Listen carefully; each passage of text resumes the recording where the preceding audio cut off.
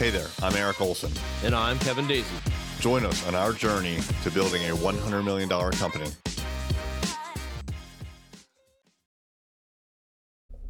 Hey everybody, it's Erik. Do you ever feel like sometimes people try to steamroll you, meaning they try to get one over on you?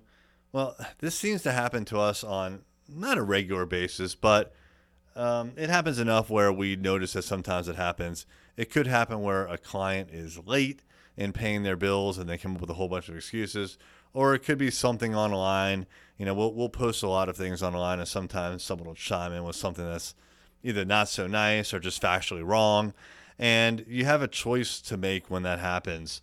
And in any of those kind of scenarios, do you just let it like slide off your back, or do you kind of like push back a little bit? Well, everyone has a different philosophy, and I get that. But for me, my philosophy is to stand up for yourself. And that means in person, that means on the phone, and that also means online. So if someone is kind of, either being a jerk or trying to one up you, or not even one up as much as kind of steamroll you, then I think it's worthwhile for you to stand up for yourself and push back. I like to have a little bit of an edge sometimes when I'm talking to people or when I'm online, and not for just the fact of like being like a shock jock on the radio or something like that. That's not what I'm talking about. But if someone, again, if they need to be put in their place, then I'm not afraid to kind of jab back a little bit. I think it's a good thing to jab back and defend yourself when you're on the right.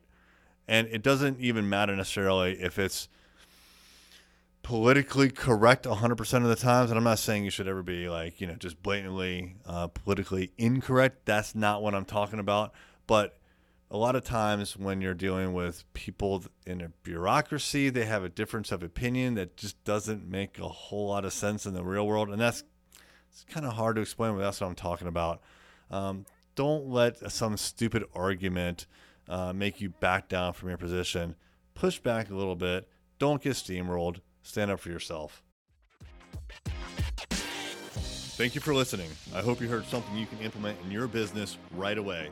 Find us online at journeyto100million.com.